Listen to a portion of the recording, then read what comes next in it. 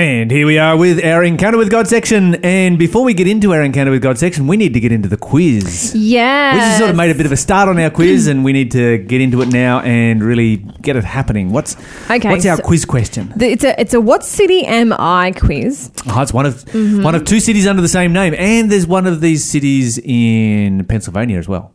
Really? Yes, I've been there. Do you think you know what the answer is? Yeah. Oh, goodness, Lyle.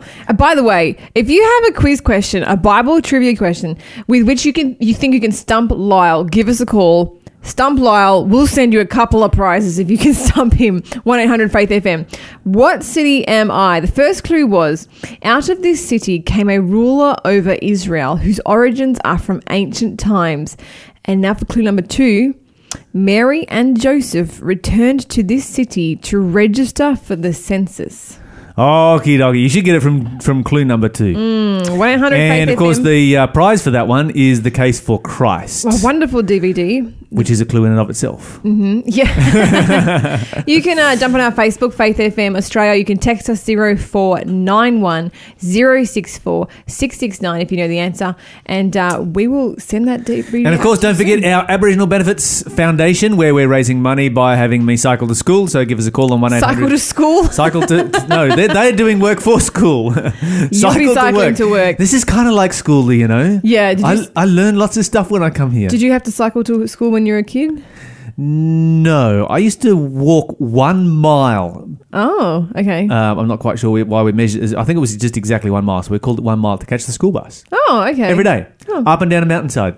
Oh, nice. You should have cycled. Yeah. You would have been in fit form for this cycling. Yeah, but our mountain was too steep to ride the bike up, and so we would have been able to ride down and then have to push it all the way home. And those kids were like, forget that. But once or twice, when I was in primary school, I walked to school just for the heck of it. And, so it was about, I think, 6 or 7 Ks. Oh, wow. Okay. You wouldn't let your primary school kids do that these days, would you? Yeah, no way. But, of course, we grew up out in the bush, so that's kind of, not the cotton wool generation. What you do when you live in the bush, it's awesome. Okay, all children should be raised in the bush. Really? Absolutely. It's the best environment ever. Can they even visit the city? Yeah. Okay, fine. We need to talk about that some other time. Just to see how the bush is better than the Country city. living versus city living. Yeah, absolutely. Yeah, we'll have a big debate. Absolutely. And I will win.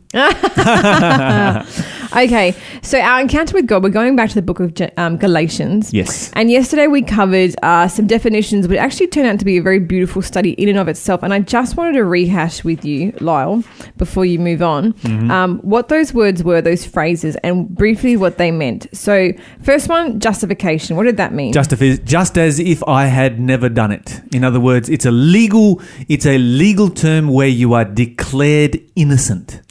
Righteousness. What does righteousness mean? Right doing the right thing, living a right life, living a life like Jesus lived his life. Works of law. What does that mean? Works of law is a phrase that Paul uses to describe people who are doing the right things for the wrong reason. So they're doing the right things so that they can earn a place in heaven and ensure their place there, rather than doing it because they have a place there. So the correct way is to, we do right things because we are saved, not to get saved. Okay, and belief. What does belief mean? Belief, I think, is self-explanatory because this is something we do all the time. The world revolves around belief. Faith is the foundation of everything we do. When we go to pay something, with our piece of plastic, buy some fuel at the servo, we believe that there's money in there, which is why we pump the fuel in the first place. And the faith of Jesus. Okay, the faith of Jesus. There's two different aspects to the faith of Jesus. There's the faith of Jesus and there's the faith in Jesus. And both of them are just as important as each other. We need to have faith in Jesus. We are justified by faith in Jesus. Jesus also has faith in us, which is why he gave his life for us. Therefore, we are justified by Jesus' faith in us as well. Wonderful. Okay, so let's move on. We've got that justification, righteousness, works of law, belief, and the faith of Jesus and faith in Jesus. Yes. Tick them all off the list. Okay. What's next? Okay, so our next passage is a troubling one. Would you like to read for us this interesting verse? It's found in Galatians chapter 2 and verse 15. And tell me whether or not you think that Paul is being racist. Ooh, okay, all right. Such a hot topic, Lyle. Galatians 2, verse 15. And of course, you might have an opinion on this as well. Don't forget, you can give us a call, 1-800-324-843. Or if you have a question for the question of the day, send us a text message, 0491064669. That Bible verse. We ourselves are Jews by birth and not Gentile sinners. Okay. Does that sound racist to you? Yeah, that does sound a bit mean. It's almost like saying if you're born a Gentile, you're just a sinner. Like there's nothing you can do about it. Yeah. And so that Jews are somehow Jews better. Jews are not sinners, but Gentiles are. Yeah, if you're born Gentile, you're born a sinner. If you're born Jew, you're born, I don't know, a saint. And in a slightly different translation here, it says, you and I are Jews by birth, not sinners like the Gentiles. That sounds really mean. Okay, so explain this one to us, Monica. Oh, okay. I think because I know that Paul's pretty clever, right? And yes, he was a lawyer. And he's being his typical lawyerish self right here. But he also is very famous for saying, I'm all things to all kinds of people. So basically he's saying he can be a bit of a social chameleon, and he's very apt at communicating with different groups of people. Mm-hmm. I think I don't want to say the words buttering up, but I think he's trying to speak directly to the Jews, and he's trying to speak in a way they can understand. Okay, why then would he be speaking to Jewish people when he's writing a letter to Celtic people? I don't know. She's gone silent. You got me there. No, I think there's an important reason for this, because the Galatian church, or the Celtic church at this particular time, had a lot of Jewish influence, and it was the Jewish influence. And so Paul is writing to both sides here, and he's using language that is familiar with both.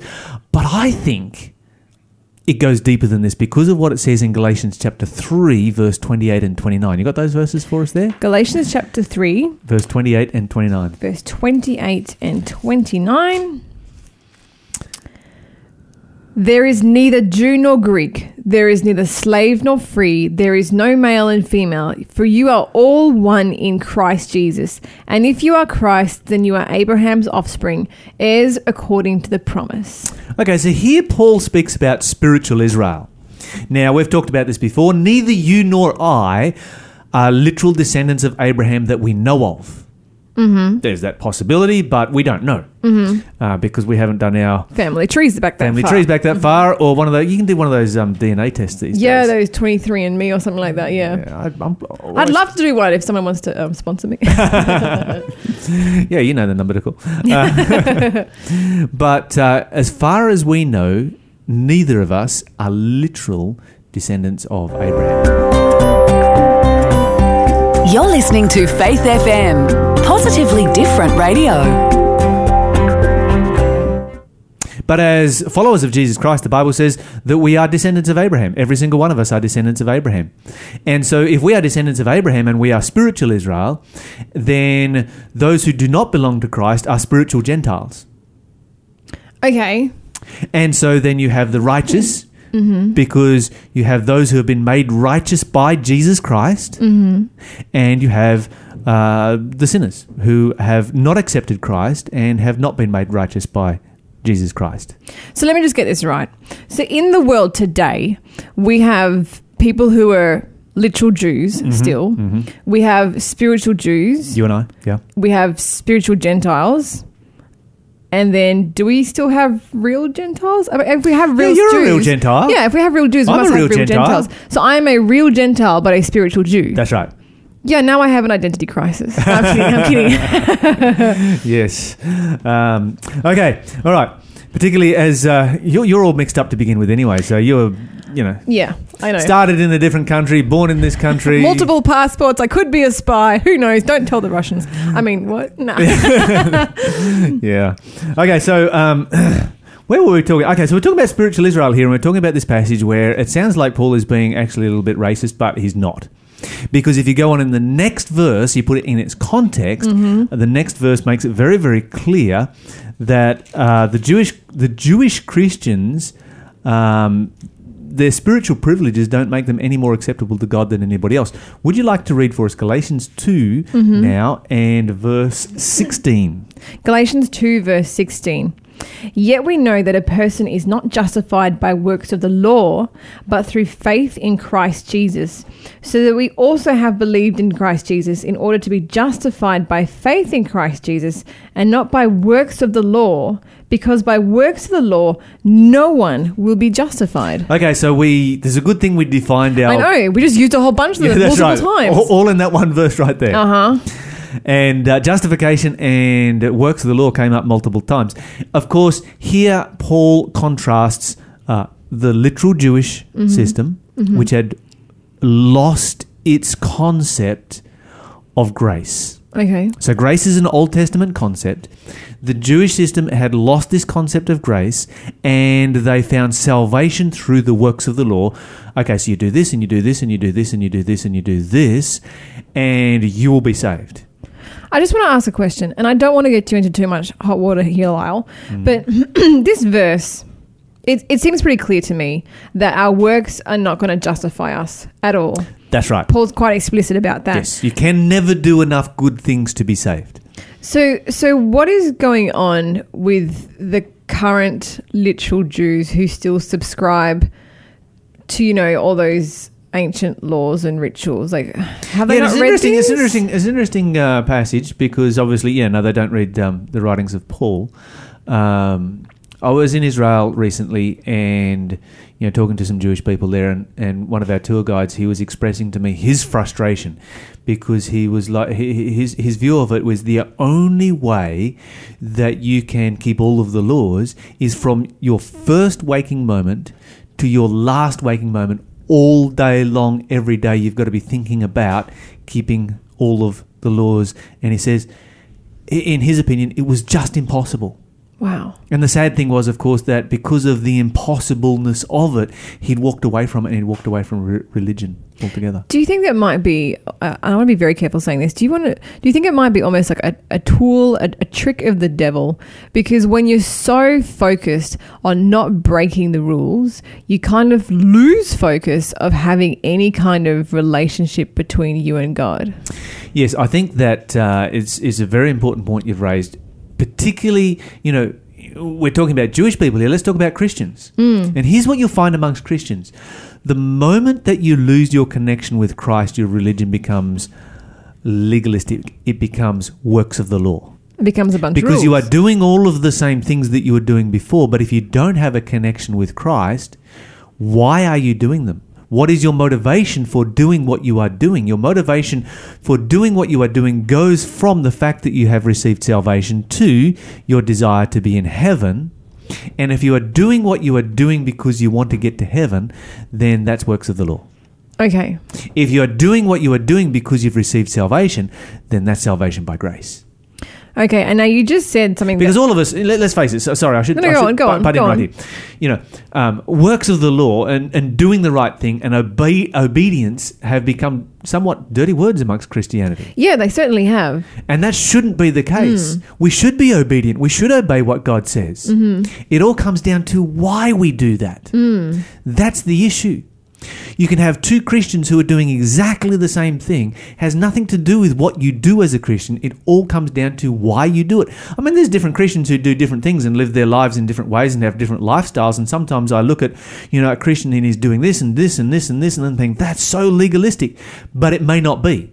Okay. Because it all comes down to motivation. The difference between works and grace is motivation. Why are you doing what you do?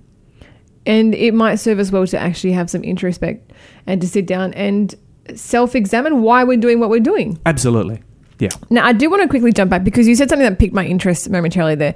You said that Jews don't regard the writings of Paul. No, that's right. They don't have the New Testament because Jewish people, in rejecting Jesus as the Messiah, they have what we call the Old Testament, which is what they call the law, or particularly the books of Moses, which are referred to as the law. And so the Jewish faith is based on the Old Testament. The Christian faith is based on both the Old and the New Testament equally together. Oh, okay. So they don't read the New Testament at all? No, because for a Jewish person, Jesus Christ was an imposter. So the Jews that we read about in the New Testament, the ones that are Jewish Christians. Yeah. So and so that's still sort of carried on. They still don't like Paul. They don't believe Paul.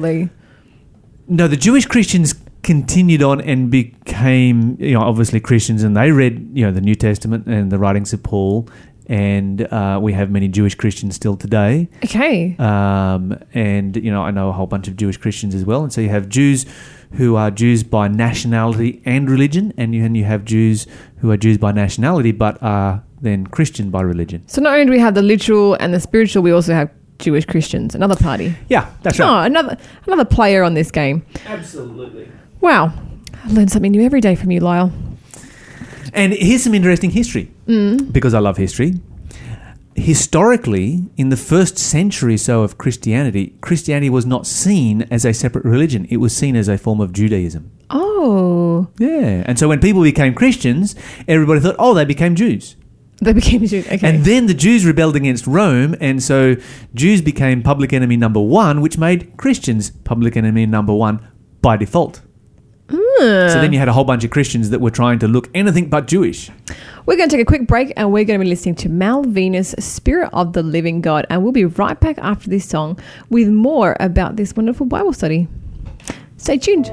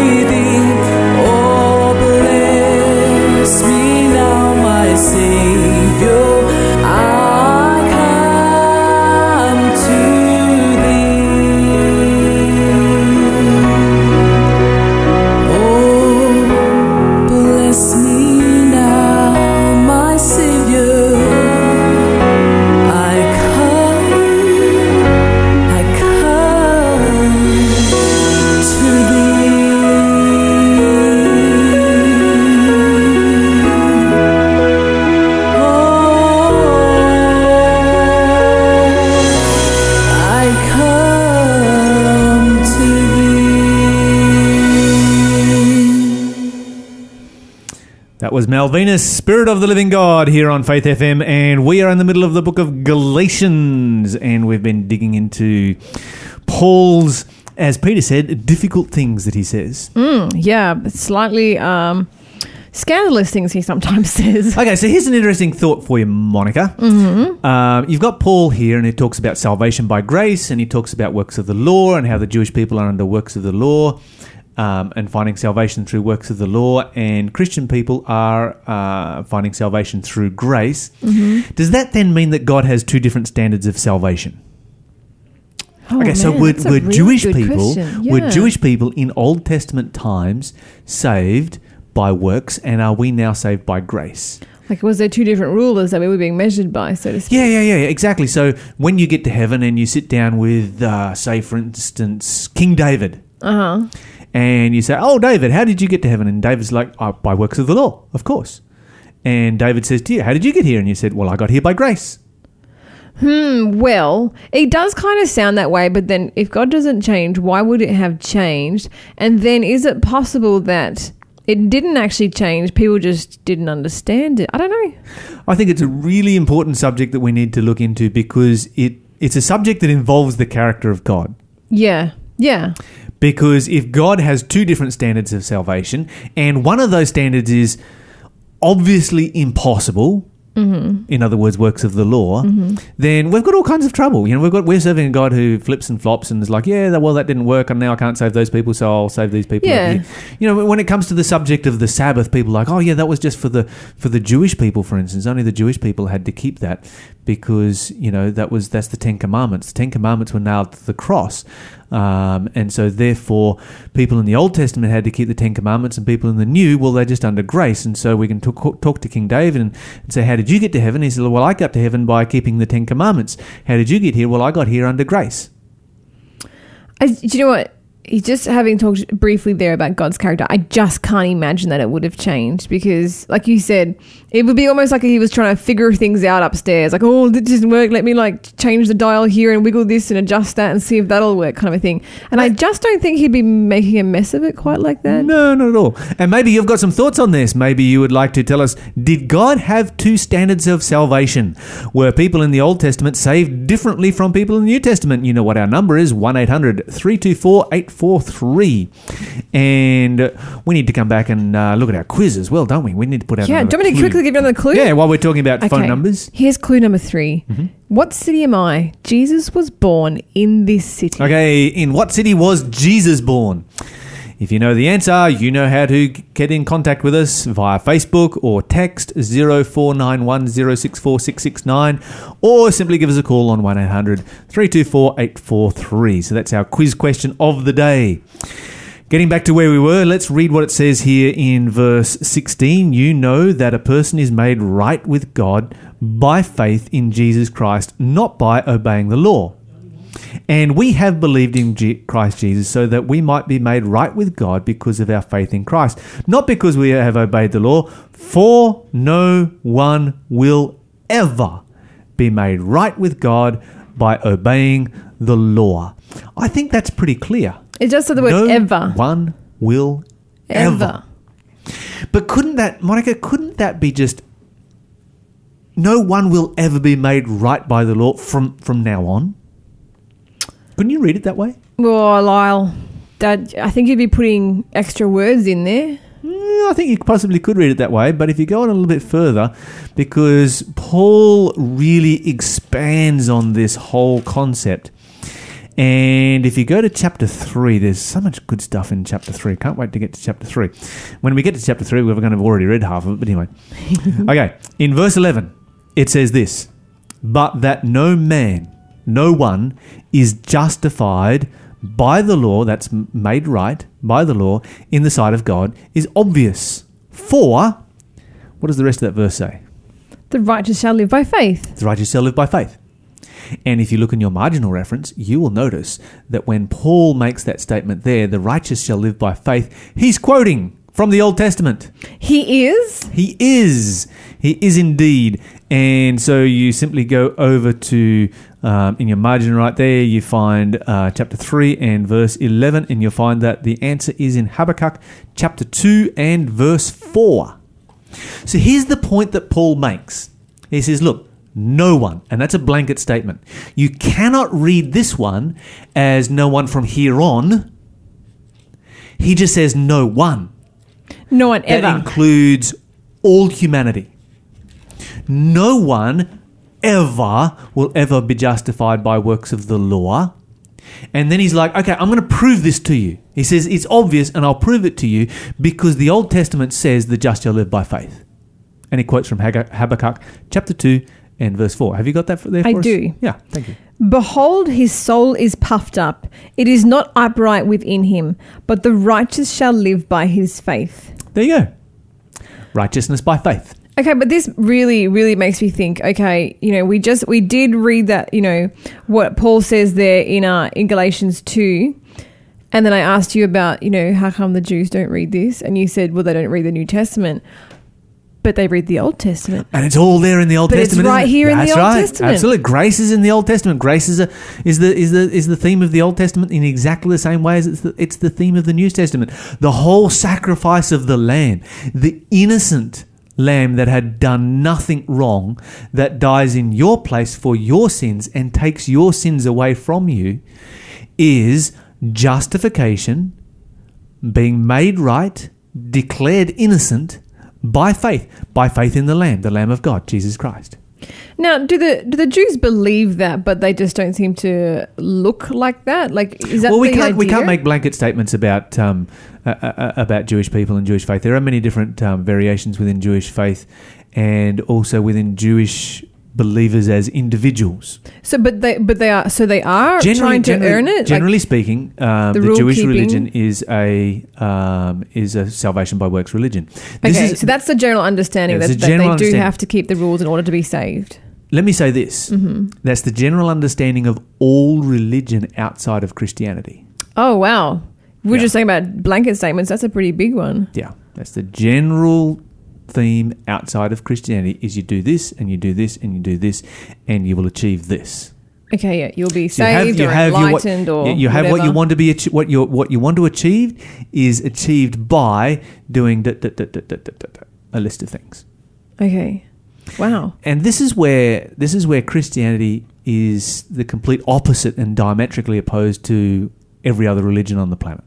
Do you think that's why people might have a hard time understanding it, because it's the odd one out, so to speak? Yeah, we always like to be able to do things ourselves. We like to solve our problems ourselves, and we like to have the focus on ourselves. That seems like a typical human condition. Thank goodness we have Jesus who saves us through his grace. We're now going to have a quick song break.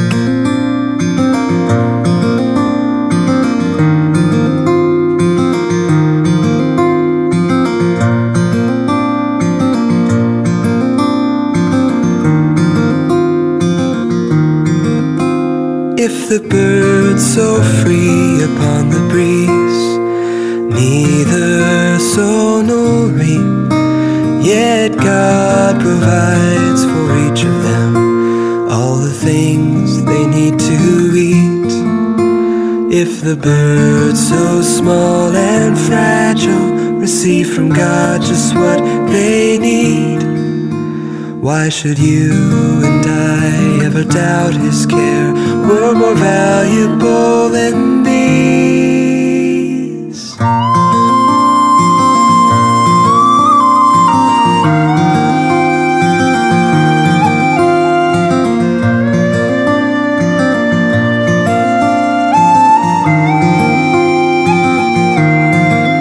Consider all the lovely flowers swaying in the grass, Solomon in all his glory, their beauty could not surpass.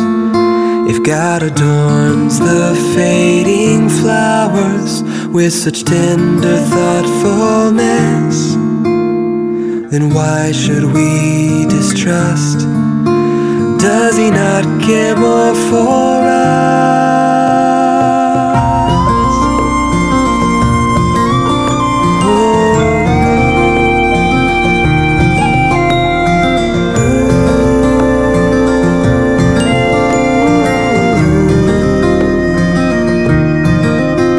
Why are you and I so worried?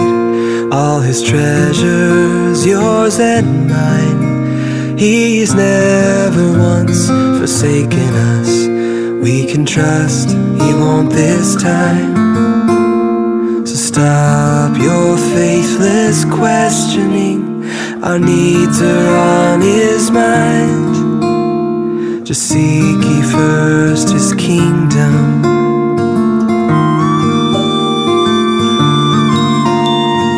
Seek ye first His kingdom, and all the rest He will provide.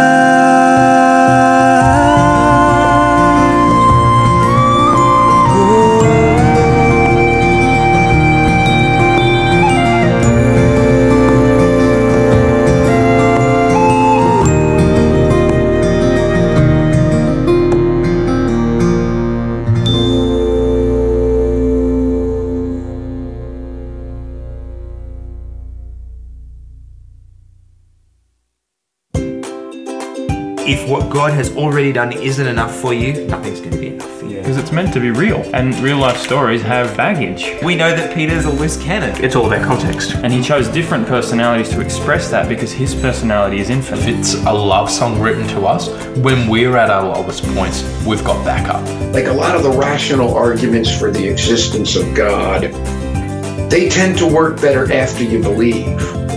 Hi, this is Luke from oztabletalk.com.au. Please join myself and some of my closest friends as we explore our faith through conversation, Bible study, interviews and more. You can find us online at oztabletalk.com.au. That's Oz as in Australia, AUS, tabletalk.com.au. Looking forward to seeing you there. Bye. I'm so glad that's recorded because I want to write that down. Yeah. So someone called it a care package there. Wow.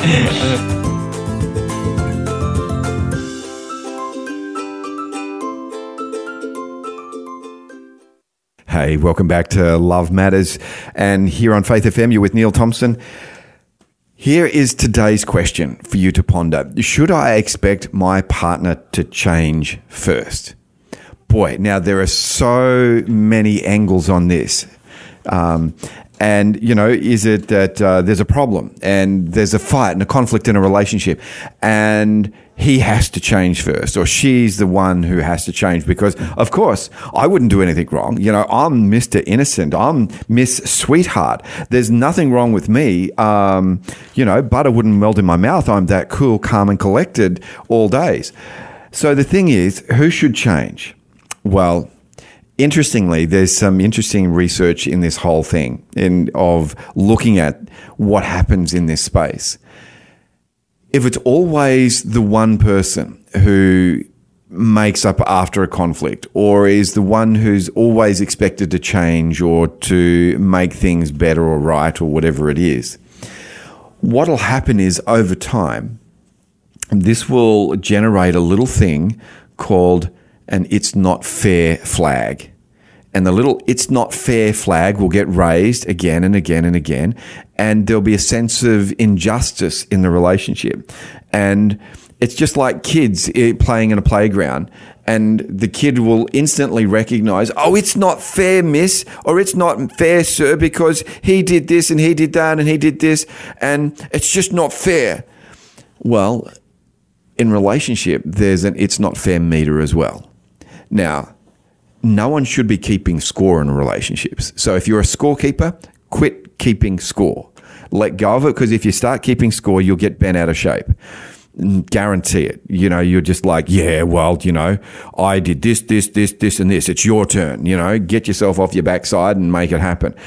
You'll get bent out of shape, and you'll start to see your partner as an object, maybe as a loser, as whatever it is in your mind, and that's all just because you're keeping score. However, and it's a fairly big however, if you're the one who's always changing and always doing things, then you're going to get bent out of shape over time anyway. So what I'm saying is relationships are about two people. So two people need to be working to make it work. Two people need to be wanting to put energy and effort into making a quality relationship. I mean, that's just, it's what it's going to take. And if it's always one-sided, then someone's going to be feeling like, So how do we get there? How do we actually get it so that it's more a two-sided equation? Boy, if it's not a two-sided equation, you're feeling bent out of shape, Maybe you're looking at therapy. Maybe you're looking at whatever it is. I don't know. In this space, what I would recommend you do is you need to just say, have a fun way of calling time out. So, you know, some people say the word saxophone. Some people actually just do the basketball thing and say, hey, time out, time out. Hey, you know, I'm just feeling like, and just find a time where you can actually call time out and you can actually begin to talk about the quality of your relationship. Say, hey, I'm beginning to feel bent out of shape because I'm feeling like I'm doing all the work here and I'm feeling like it's not fair. And I'm just wondering what it is that we can do about that. If your partner is reasonable, then they would actually go, wow, you know what? You're right. I'm sorry. What is it you need me to do? If your partner's unreasonable, then we need to talk some more. So you're on Faith FM. You're with Love Matters with Neil. And we'll be right back after this with plenty more coming up here on Faith FM.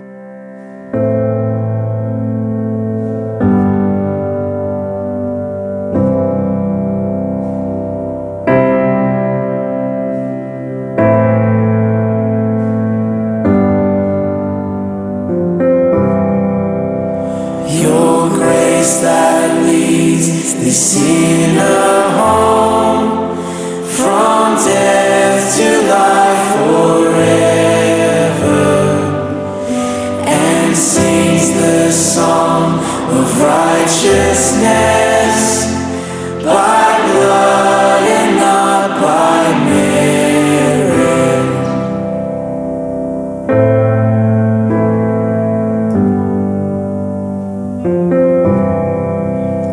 Your grace that reaches far and wide to every tribe and nation has called my heart to enter in the joy of your salvation. By grace I am redeemed.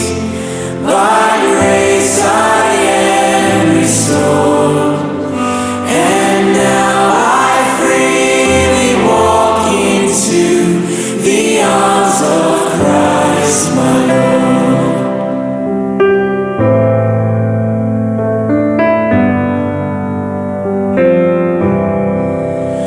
Your grace that I cannot explain, not by my earthly wisdom, the Prince of Life without a stain was traded for this sinner. By grace I am redeemed, by grace I am restored, and now I freely walk into the arms of Christ my Lord.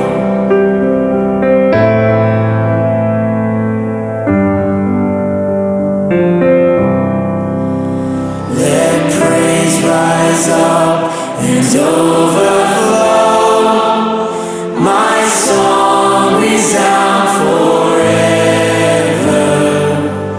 For grace will see me welcomed home to walk beside my Savior. By grace I am redeemed, by grace I am restored, and now I freely walk into the arms of Christ my Lord. By grace I am redeemed, by grace I am restored, and now I freely walk into the arms of Christ my Lord. Welcome back to Faith FM.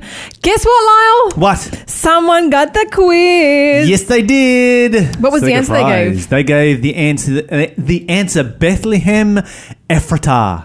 Wait a second. What do you mean Bethlehem, Ezra? On my quiz sheet, it just says Bethlehem. Yeah, but there was Bethlehem in Dan, and there's also Bethlehem in Pennsylvania. So just in case you were a bit confused about the prophecy was very, very specific and said, no.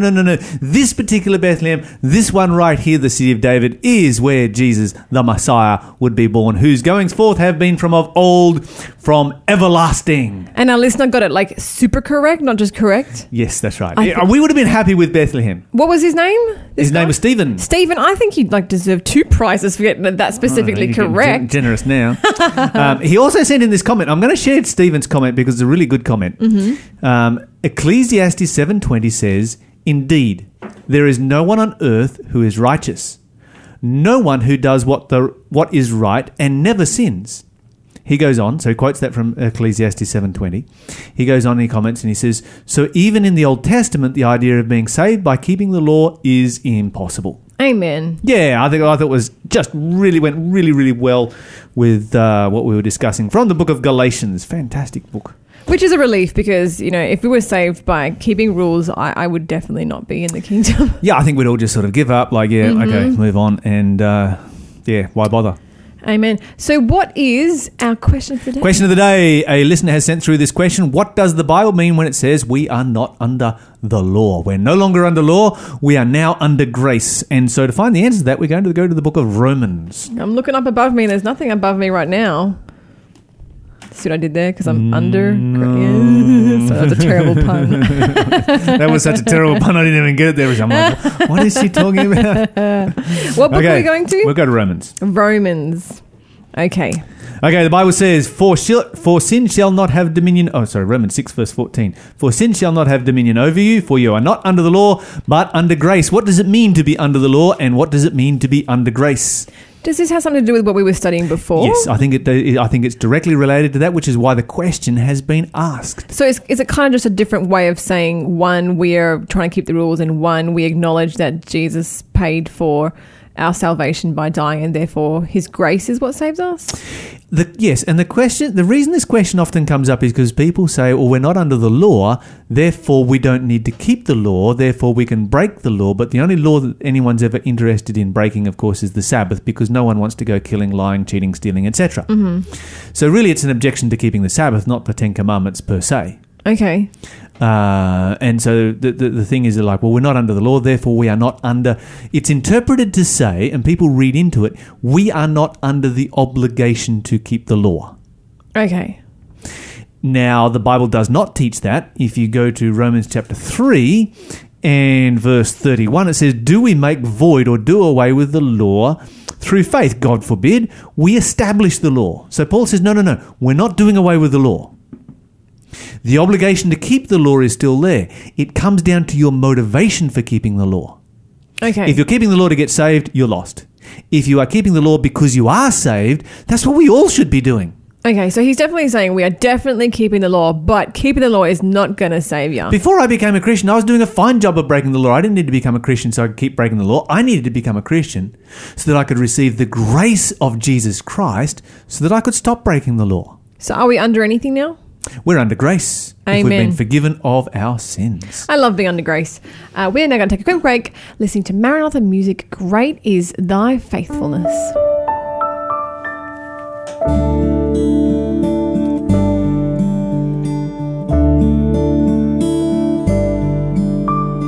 Great is thy faithfulness, O God my Father.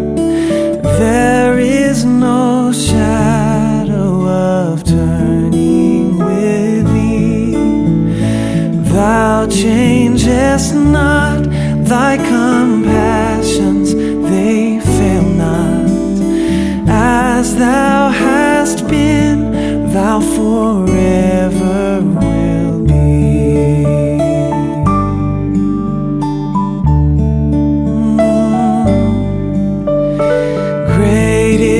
Thy faithfulness, great is thy faithfulness. Morning by morning, new mercies I see, and all I have needed, thy hand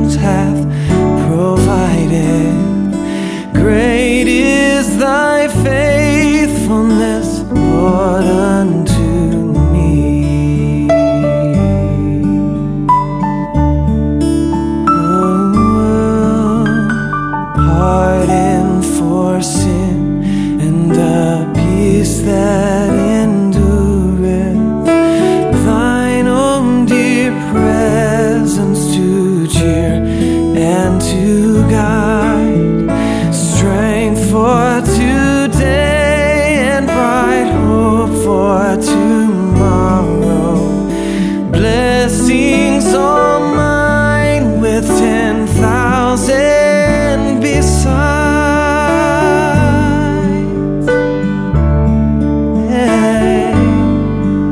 And great is thy faithfulness. Great is thy faithfulness. Lord, every morning new mercies I see, and all I have needed thy hands have provided. Great is thy faithfulness. Great is thy faithfulness. Great is thy faithfulness, Lord, unto me. So faithful to me.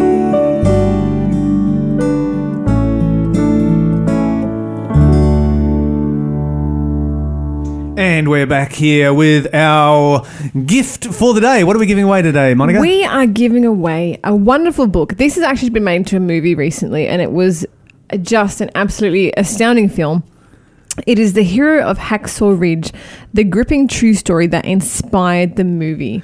Yes, and of course, Mel Gibson put out this movie, what was it, last year? And just a sensational story here of a man who was a conscientious objector to bearing arms. And so he entered the United States military as a medic and, of course, faced intense persecution for refusing to bear arms. And From his own men. And then faced every effort that the United States Army could put forward not to allow him to go to the battlefield.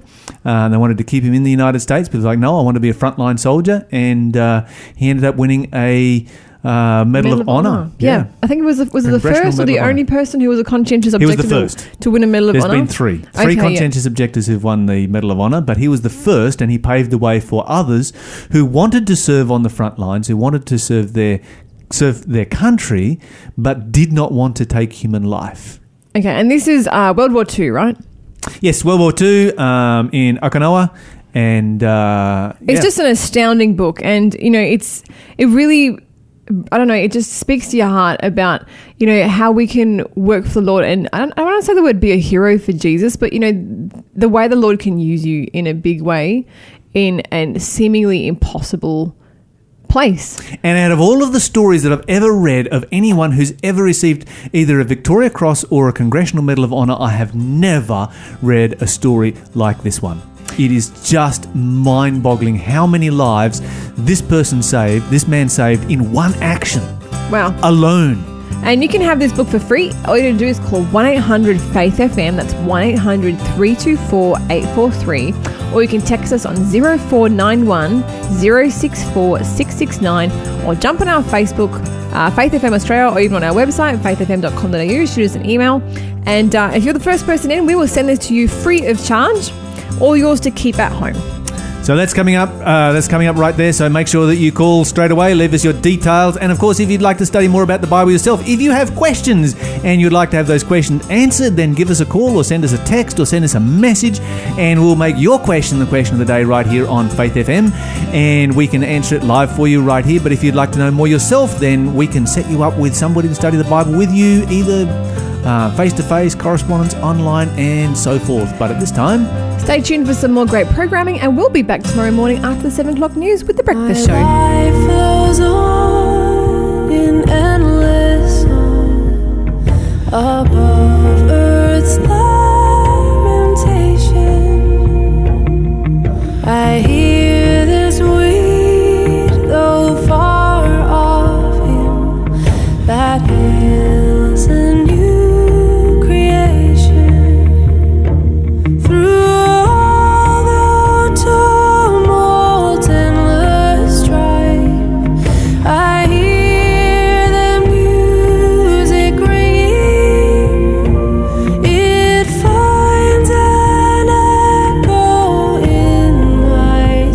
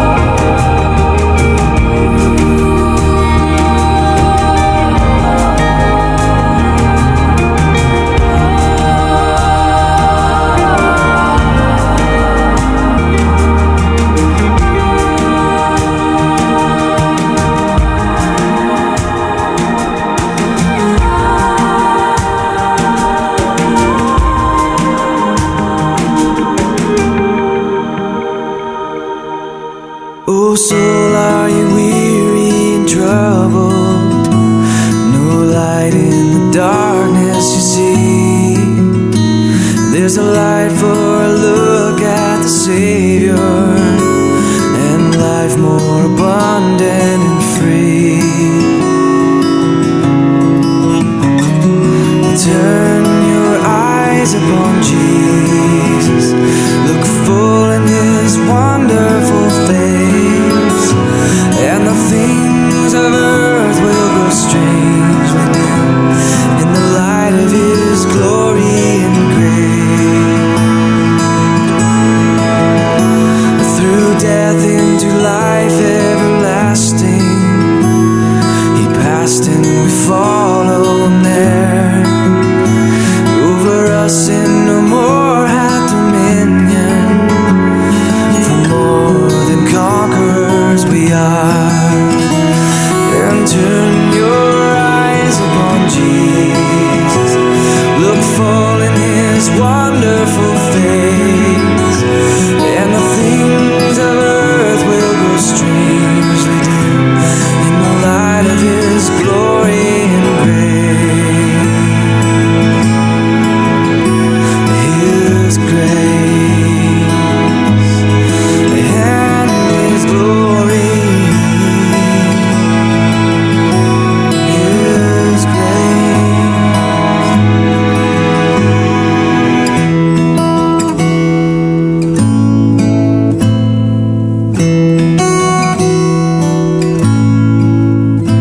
His word shall not fail you, He promised. Believe Him and all will be well. And go to a world that is dying, His perfect salvation to tell. And turn your eyes upon Jesus, look full in His wonderful face, and the things of earth will grow strangely dim in the light of His glory, in the light of His glory and grace.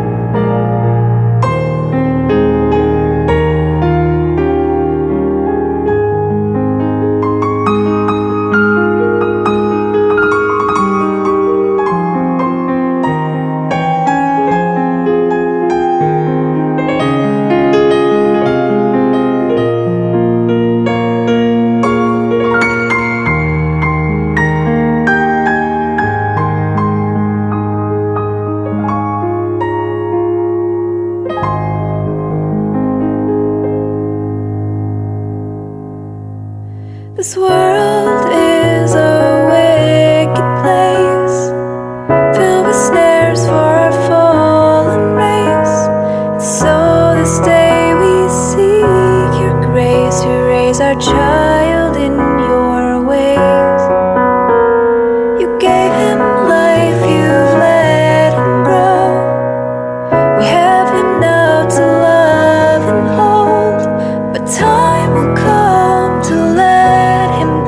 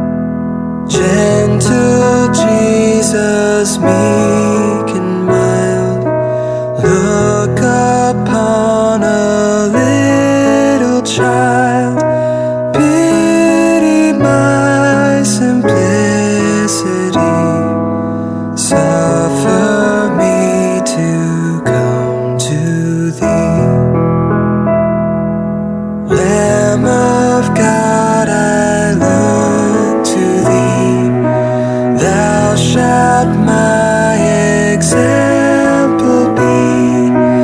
Thou art gentle, meek, and mild. Thou wast once a little child.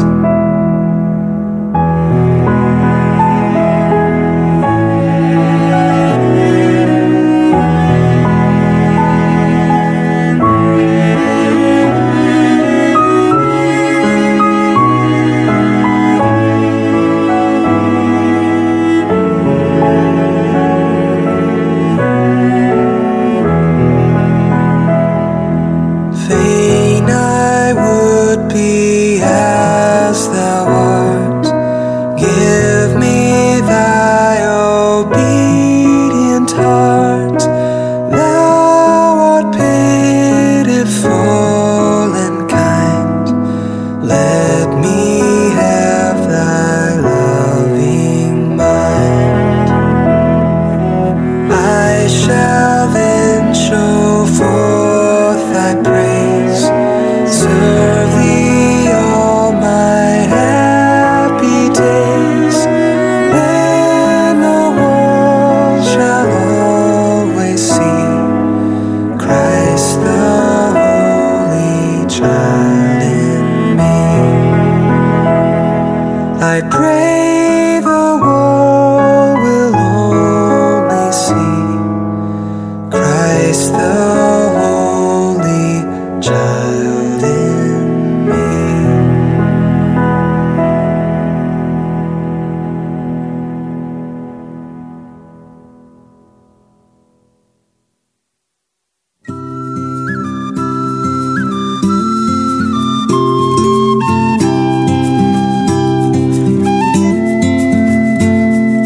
Light as a bird, I could fly. That's the way I always feel when your love melts away my fears. For I had been sad, troubled mind, mistakes I wanted to hide. How could I be a light for you? I'm as light as a bird, for you have shown all my weaknesses you've known.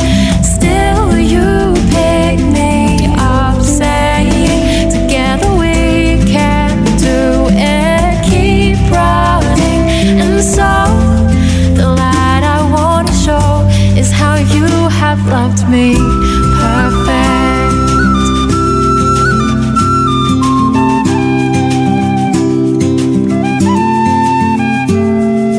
Light as a bird, I could fly. That's the way I always feel when your love melts away my fears. For you have revived, breathed new life to the dreams you put inside, dreams you were deep inside my mind. For when I see you look at me, I remember who I was made to be. Fear and failure lose their power in your eyes. I see that you're still proud, and so the light I want to show is how you have loved me perfect.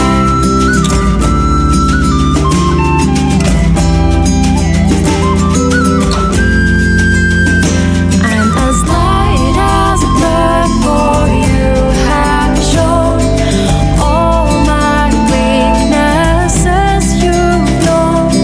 Still you pick me up, saying together we can do it. Keep running, and so the light I want to show is how you have loved me perfect.